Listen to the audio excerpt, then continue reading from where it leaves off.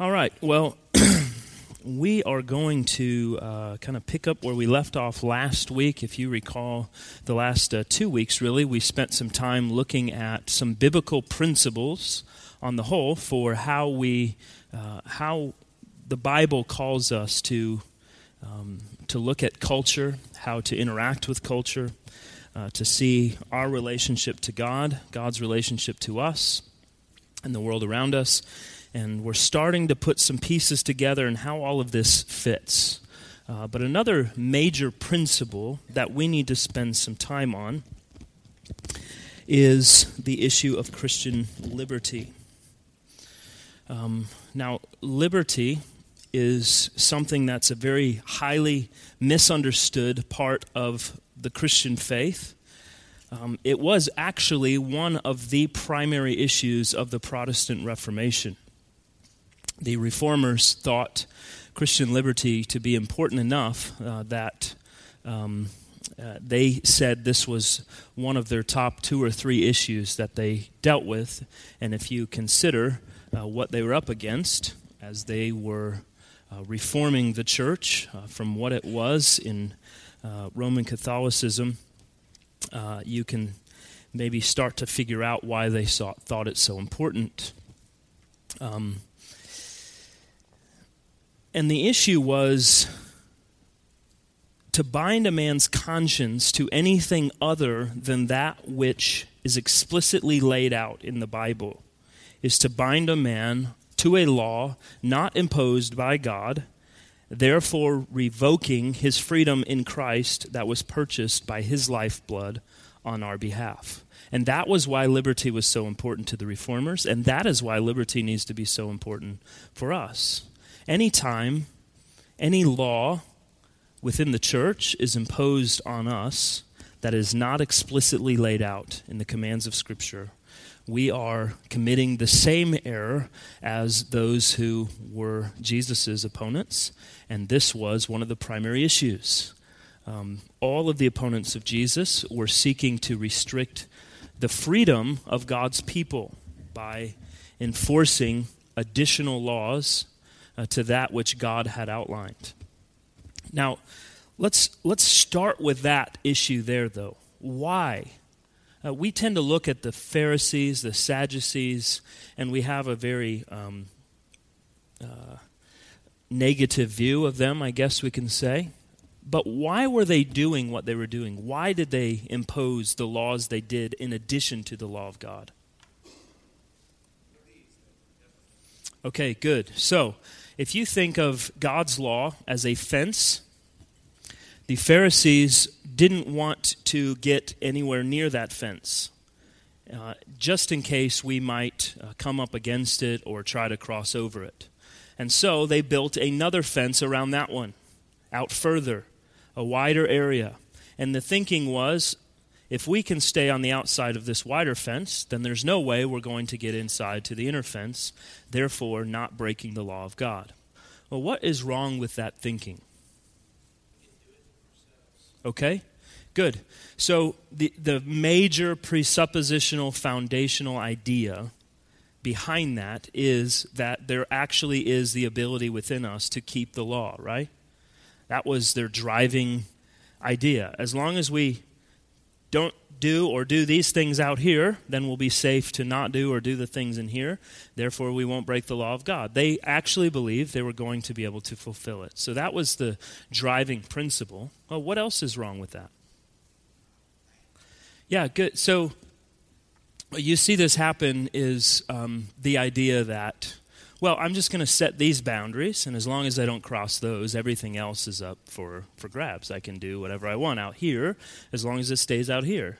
And I don't ask questions of those things. I don't think critically about them. I don't filter them through anything other than they're not one of these things. The problem is we could make a list of 1,000 do's and 1,000 don'ts, but we're never going to cover everything. And it's in the end, we're still going to come back to this idea that I'm actually able to do these things on my own, right? What does it create in the heart? Oh, go ahead, Kenny. Good, yeah. So God has said, this is what I require of you, And man has said, that's not enough. We need more. God's ways are not sufficient. There has to be more to that. And so they've added to the Word of God, which is always a bad thing. Yeah. Good, yeah. So ultimately the law teaches us something first and foremost about God. And then from that, what God requires of his creation. And then from that, the realization that I cannot fulfill what he requires of me, and thus needing someone to do that on my behalf. The law, first use, is to drive me to the cross. And we'll talk about that this morning in the sermon. So it's a complete misunderstanding of the law and why it's important and what God has designed it for. What does it do to the heart? Oh, go ahead, Tris. Good. So there's one part of that is God has given things to us, granted us freedoms in certain things that he has called good and has given as gifts. And when we build a fence around them and say don't touch, don't eat, don't whatever, because we think that they're going to keep us safer in the long run, what we're doing is saying that the gift of God is not actually a gift. It's something that's going to, well, what do we hear in those things? It's going to put us on the slippery slope into the fall, into that. We're going to fall into temptation, and we're going to eventually end up sinning. But that says nothing of the fruit of the Spirit in the life of a believer, right? Self-control, the ability to use the things God has given as gifts without abusing them. What we see is that all that God has given initially was given as a gift. And it's not God who's perverted them, it's man. And so if you think of things like food and drink and sex, these kinds of things were all given by God as gifts, created by him. They're all spoken of favorably in the Scriptures, and yet we put boundaries around them because man has found a way to pervert them. And so we look to the perversion and say, we don't want to go there, therefore don't eat, don't drink, don't touch. Instead of looking at it in the way God has intended it and using it in its proper way to enjoy the gift that it provides. Does that make sense? So, the Bible deals with this issue of liberty to great extent, and it deals with it in two ways. One is to express how we work with those liberties. And two, how do we think through whether or not we engage in them for the good of the gospel. And so even within a discussion about liberty, there still is discussion about restriction. But it's very specific. So if you think, and this was addressed a bit in the last 2 weeks, especially 2 weeks ago when we were dealing in Galatians with Paul's trip to Jerusalem. Paul went to, remember, Jerusalem for the Jerusalem Council in Acts chapter 15, and they were trying to answer specific questions there. What was the primary question? Do you remember? What was the church trying to decide in Acts 15?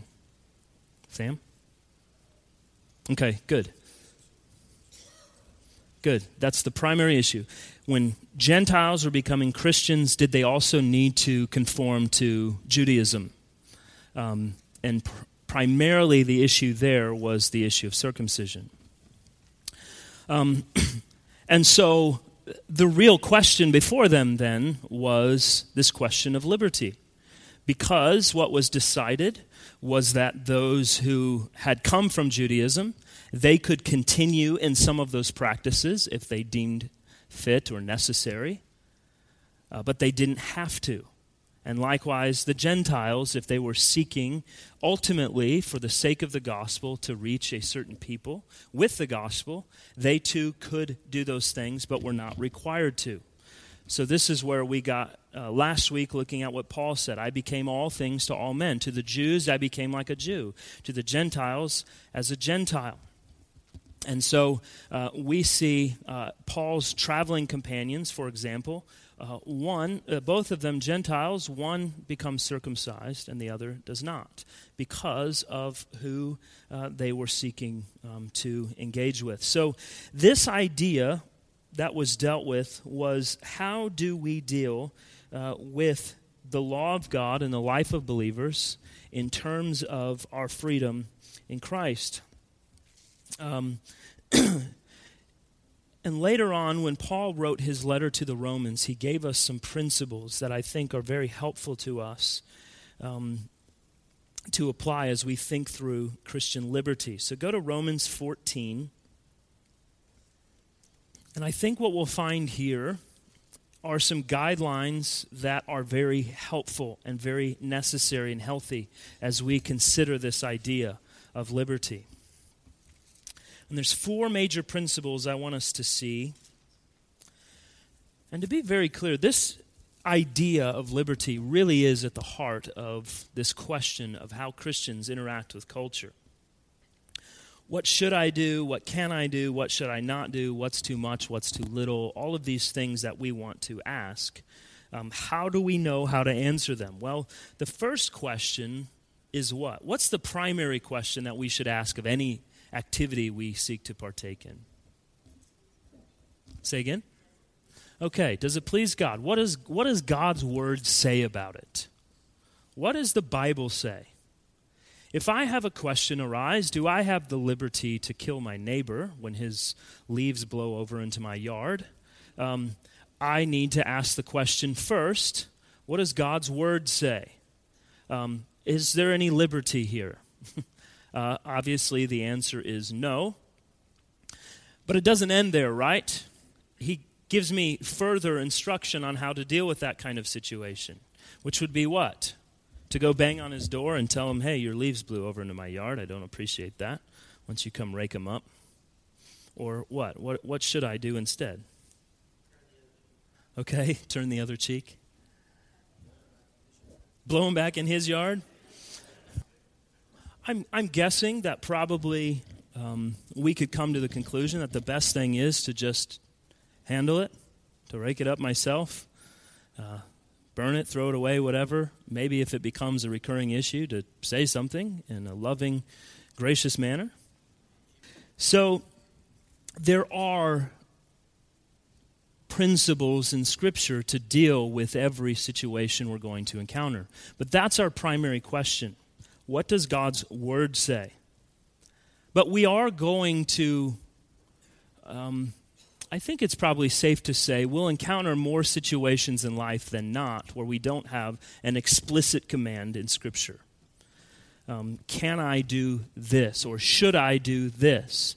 There are principles to apply, but there may not be specific commands or restrictions. Some things there are, obviously our prior example, should I kill my neighbor? I can get an explicit answer from Scripture. But there's other things that I need to think through a little bit more and apply some principles. So let's look at a few principles from the Apostle Paul. Here's the first one, that Christian liberty must never be flaunted. Someone read for us verse 22 of Romans 14, verse 22. Okay, thank you. So, we are free in Christ, this is an example, from the Mosaic dietary laws. Christ has pronounced that all food is clean. Remember, Jesus said it is not what goes into the body, but what comes out that defiles a man. And we considered last week in our sermon the time when Peter had a vision and the sheet was lowered down from heaven, and all of these animals that were previously unclean are now made available. Praise be to God. So this issue we have to look at and say, we're free in Christ. We don't have to uphold the Mosaic dietary laws. But do I need to exercise my liberty in order to enjoy the fact that I have liberty? Heather, do you need to eat pork in order to enjoy the fact that you have liberty? No, and I know that you won't. God bless you. I'm sorry. But we have the freedom to do it, right? We're given the freedom, but I don't have to exercise the freedom. I have just as much freedom to not engage in this thing as I do to engage in this thing. Paul elsewhere asks some very penetrating questions of those who insist on this issue of exercising the liberty, whatever the circumstances. What do you think are some questions to applying this principle that my liberty does not need to be flaunted? What are some questions that need to be asked? Okay, good. So is it something that is bringing an unnecessary offense to someone else? And we'll dissect that a bit more, but that's a great question. That's something we need to consider. What else? Good, okay. Am I bringing attention to myself that I don't need to be bringing to myself? Because the attention coming to me should be essentially, if you think of it, deflecting back to God. I need to become less of me and to reflect more of Christ. Good. Lee? Okay, does it edify the body of Christ? Good. Good. Have I become an unnecessary stumbling block to the gospel? Mm-hmm. What else? Mark? Good. Has it begun to enslave me? Is it something that I am now enslaved to? Paul actually addresses that in verse 19.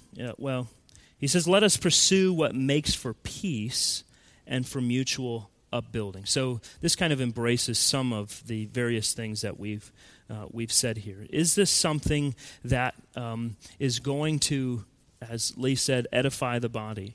Is it something that's going to create peace, or is it going to create hostility in these circumstances?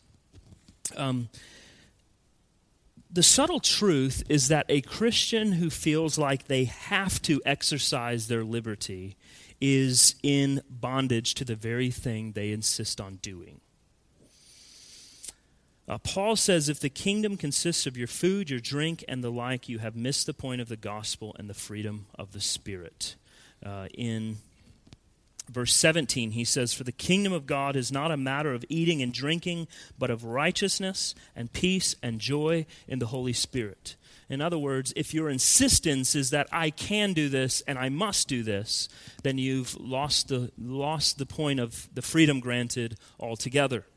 Because my freedom extends also to what I have the opportunity to not do it as well. A good example of this, I think, is one of my heroes, Mr. Charles Haddon Spurgeon. He had a very well-known liking of what Ralph Erskine, the Puritan, called that naughty foreign weed, which was cigars. And he smoked a lot of cigars, Charles Spurgeon, and he came under a lot of scrutiny and opposition as a result of it, and he had to answer a lot of questions because of it. And Spurgeon had a quick wit. He was a funny man. He once received a letter from a woman that said, "Mr. Spurgeon, I saw you atop the city bus yesterday with a cigar pressed between your lips." And his response in a letter was, "Dear Madame, where would you have me to place it? Sincerely, Charles Spurgeon." Another man asked him, "Is there ever a time when you could think that you were smoking too much?" Trying to get to this issue and back him in the corner.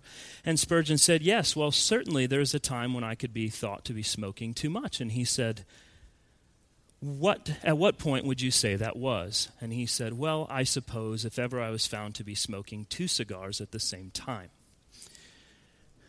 He was trying to make the point in all of this, and there was a much more notable time when this came up in front of his congregation. You're talking, at the time, is an evening service at the London Tabernacle, so 5,000-6,000 people. He invited a guest minister to come and preach, and this man felt the necessity to stand in front of the people as an invited guest and to denounce this act of cigar smoking and how evil it was and all these things.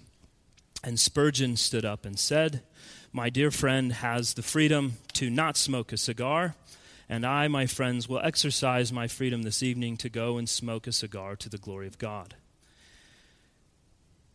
He was then challenged by people in writing. This went on for months. All the tabloids and everything were writing about this debate that arose as a result of this. And so someone asked Spurgeon, is it possible that you could go without? You're enslaved. That's why you're fighting so hard for this. And so he told them, I will quit doing this. And he pointed to something that this person was favorable to as a liberty. And he said, and you quit from that, and we'll see who goes the longest. And so for 2 months, Spurgeon instantly went without smoking his daily cigars, and he held out until his friend came to him and said, I can't do it anymore. And so they reconciled the issue between them. And for Spurgeon, this was not so much about cigars, nor should it be for us. The issue was, at what point do we look at restricting liberties? At what point do we look at them and say, it's not only permissible and acceptable, I'm free to do it, I'm free not to do it, but I also have a responsibility as a Christian to look at these things going on in the lives of other Christians in a certain way. And that's another principle that we'll deal with in a little bit. But this first one is certainly that we don't want to flaunt it. And I would say that Spurgeon was not flaunting it because he wasn't asking for this attention to these things. He wasn't standing up and promoting it. He wasn't asking others to join him in it. But he was utilizing this liberty in his life, in his interactions, but he was a man also very well known. 20,000, 30,000 people wanted to hear Spurgeon preach. So his life was certainly lived in a fishbowl. Go ahead, Russ. Sure. Good, yeah. No doubt there is a blatant hypocrisy at play when we're going to attack such things. And we'll look more at that as well. Good. And Paul really, he gets into this more in 1 Corinthians, but this idea that if someone's trying to restrict your liberties because they're trying to build fences and add to God's law, Paul almost says, then push against that. But here he's saying, don't flaunt it. Don't be out in the open promoting it and all of this stuff. Just engage in it if you will. Don't if you won't. And there are other principles like not causing a brother to stumble in the midst of it. So we have these things at play. And I agree with you completely. I think he would agree with what you have said there. So that's our first principle. The second one is this. Christian liberty does not mean that you welcome fellow Christians only when you have sorted out their views on X or Y, or with a view to doing that. So, in other words, that I don't just fellowship with you because I have all of your X's and Y's sorted out on what you believe about these various liberties. Why is that? Why is that a principle, that I don't just welcome you in light of what you believe on these certain things? This is a huge issue in our sermon today, but that we are going to break fellowship with those that Christ has redeemed and has called our brothers and sisters, right? Yeah, Tris? Yeah, good. We are divided in that regard into camps, into the Liberty camp and to the legal camp and whatever else. We get divided into camps, and there's complete disunity in the body. Mark? Good. The iron is not being sharpened. I am just wielding a sword, but I'm not clashing it up against another one to sharpen it. Good. Debbie? Good. Shifts our focus away from the primary issues that the Lord has given us to focus on as the body of Christ. David? Yeah, good. So, excellent. He calls them servants of the Lord, therefore, who has given you the right to pass judgment on them? Who has the right to pass judgment on the servant of the Lord? Yeah, good. So his point is that who's the judge of these things? Is it me? No, it's the Lord. The Lord is the one who is judging these things according to each man's conscience. Good. So God has welcomed them in Christ. And the Lord will not leave them as they are, but he does not make their pattern of conduct the basis for their welcome into the body of Christ. Therefore, we should not either. We're brothers and sisters in Christ. We need to interact on that level. We have responsibilities for our fellow Christians, but being their judge is not one of them. Christ alone is that. That's what Paul gets to, that David pointed out in verse 4. That's also what he's working through in verses 10 through 13.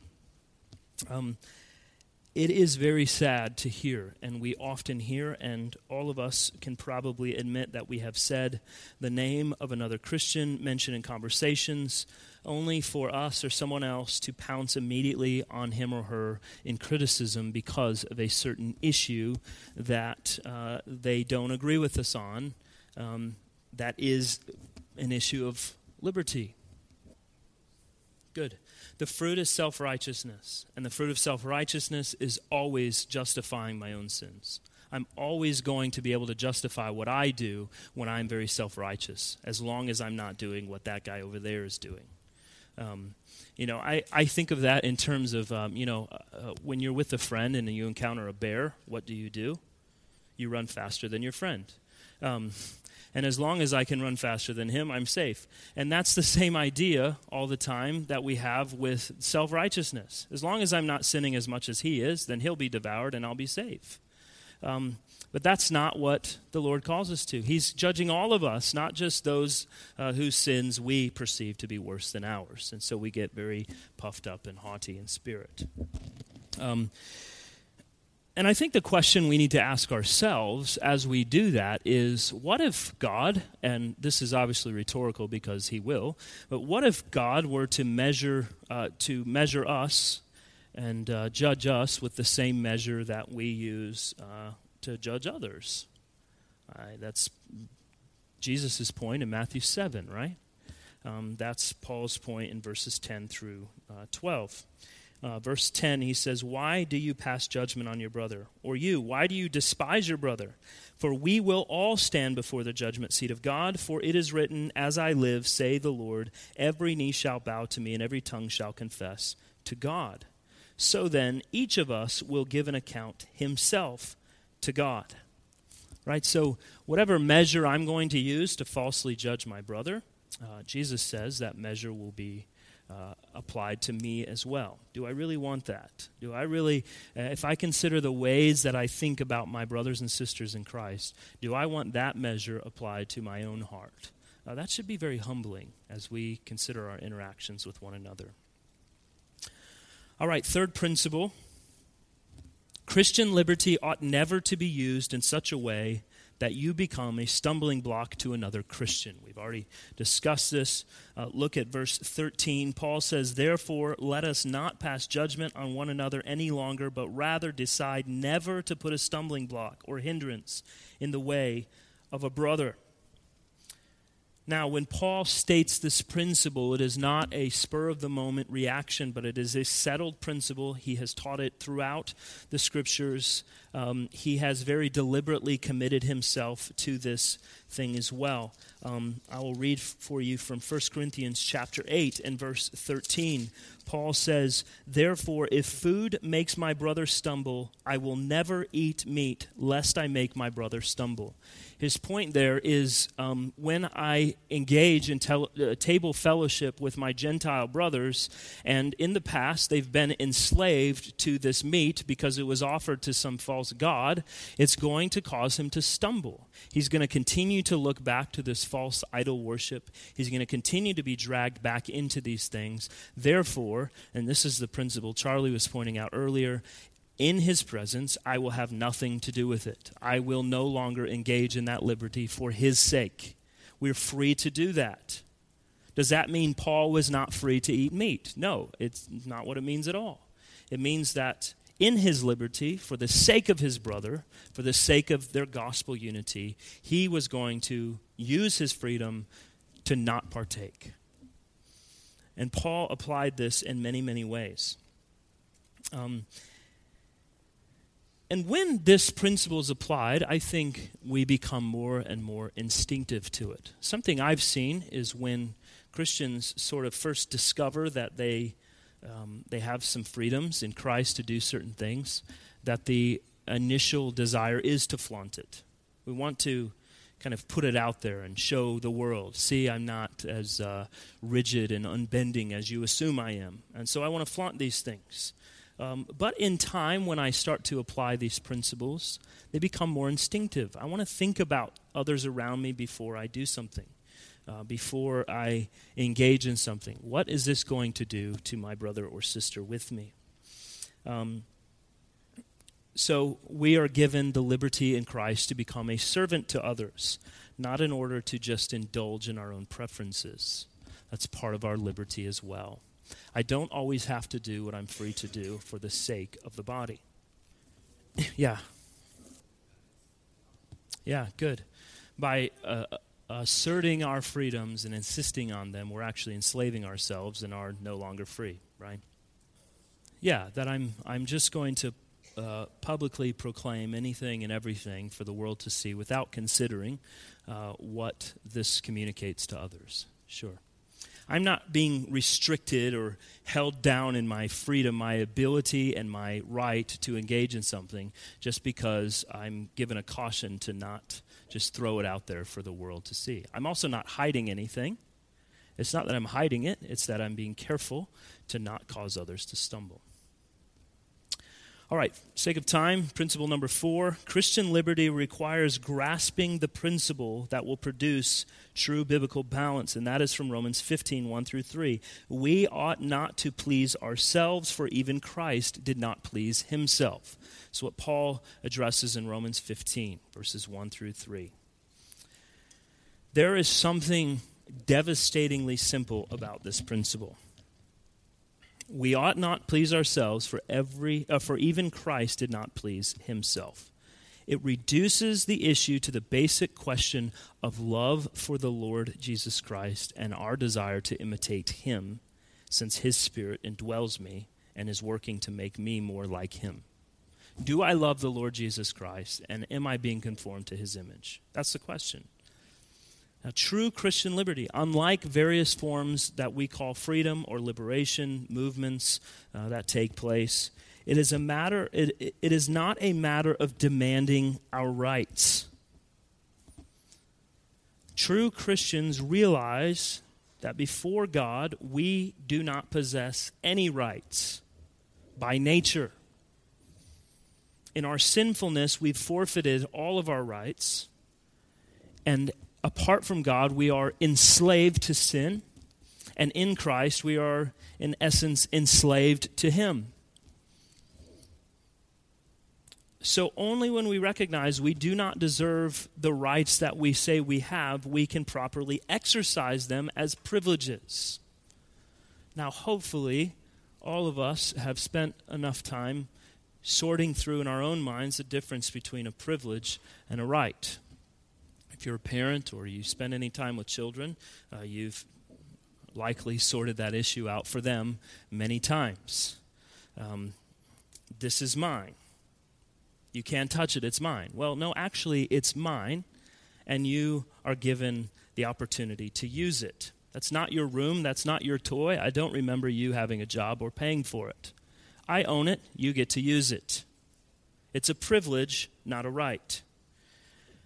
And in the same way, these liberties are gifts given by God. These are things he has granted to us. But they are privileges. They're not rights. And so we must exercise them using that kind of mentality. I recognize that Christ himself gave up much of what he was entitled for the good of us. Philippians chapter 2, really 1 and 2, but the Apostle Paul deals with this very issue, that Christ gave up, he gave up his heavenly dwelling for the sake of man. He lowered himself to become flesh and blood, that we might be redeemed. So sensitivity to others in the church, especially weaker brothers, new Christians, those who struggle in certain areas, it depends on our sense of our own unworthiness. I am not worthy of what Christ has done for me. Therefore, I don't need to exercise things that are going to cause others to stumble. If we have an assumption that we have liberties to be exercised no matter the cost, we don't become helpful. We're not helping our brother to overcome his struggle or his own stumbling block. We're actually becoming lethal weapons in a fellowship of believers. And we're capable of destroying these very ones that Christ has died for.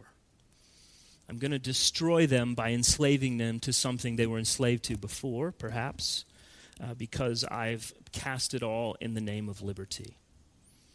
I don't want to throw them back into enslavement, and so it's important then that we restrict when necessary. Now, I'll just state this, and we'll pick it up next week because we're out of time. What this does not mean is that I must become a slave to someone else's conscience. It does not mean that. John Calvin puts the point well. He says this, that we restrain the exercise of our freedom for the sake of weak brothers, but not when we are faced with Pharisees who demand that we conform to what is unscriptural. When the gospel is at stake, liberty needs to be exercised. When the stability of a weak Christian is at stake, we need to restrain it. Martin Luther wrote, "A Christian man is the most free Lord of all and subject to none. A Christian man is the most dutiful servant of all and subject to everyone."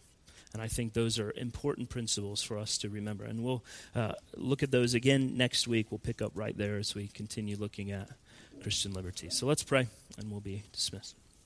Father, thanks again for our time this morning. We're grateful for the good food that many of us enjoyed. We're grateful for the conversation we've been able to have around your word this morning. And I pray, Lord, you help us all to be better equipped to apply the principles that we're looking at, that we can rightly enjoy the liberty that we have in Christ, that we can be thoughtful in terms of our application of it, and when we should rightly restrict it, when we should press in to ensure that it is known that these are truly things that are free for us in Christ, distinguishing the difference between a weaker brother and a Pharisee. Lord, all of this becomes very important to us as we consider our day-to-day lives living in this world around us. We are confronted daily with different ideas and new things that we can do and new ways that we can act. And so we pray, Lord, that you help us to be thoughtful in applying your word in a way that brings you glory and that serves the body of Christ and builds us up and edifies us. So, Lord, we pray now you prepare our hearts to worship you in spirit and in truth. We ask this in Christ's name. Amen.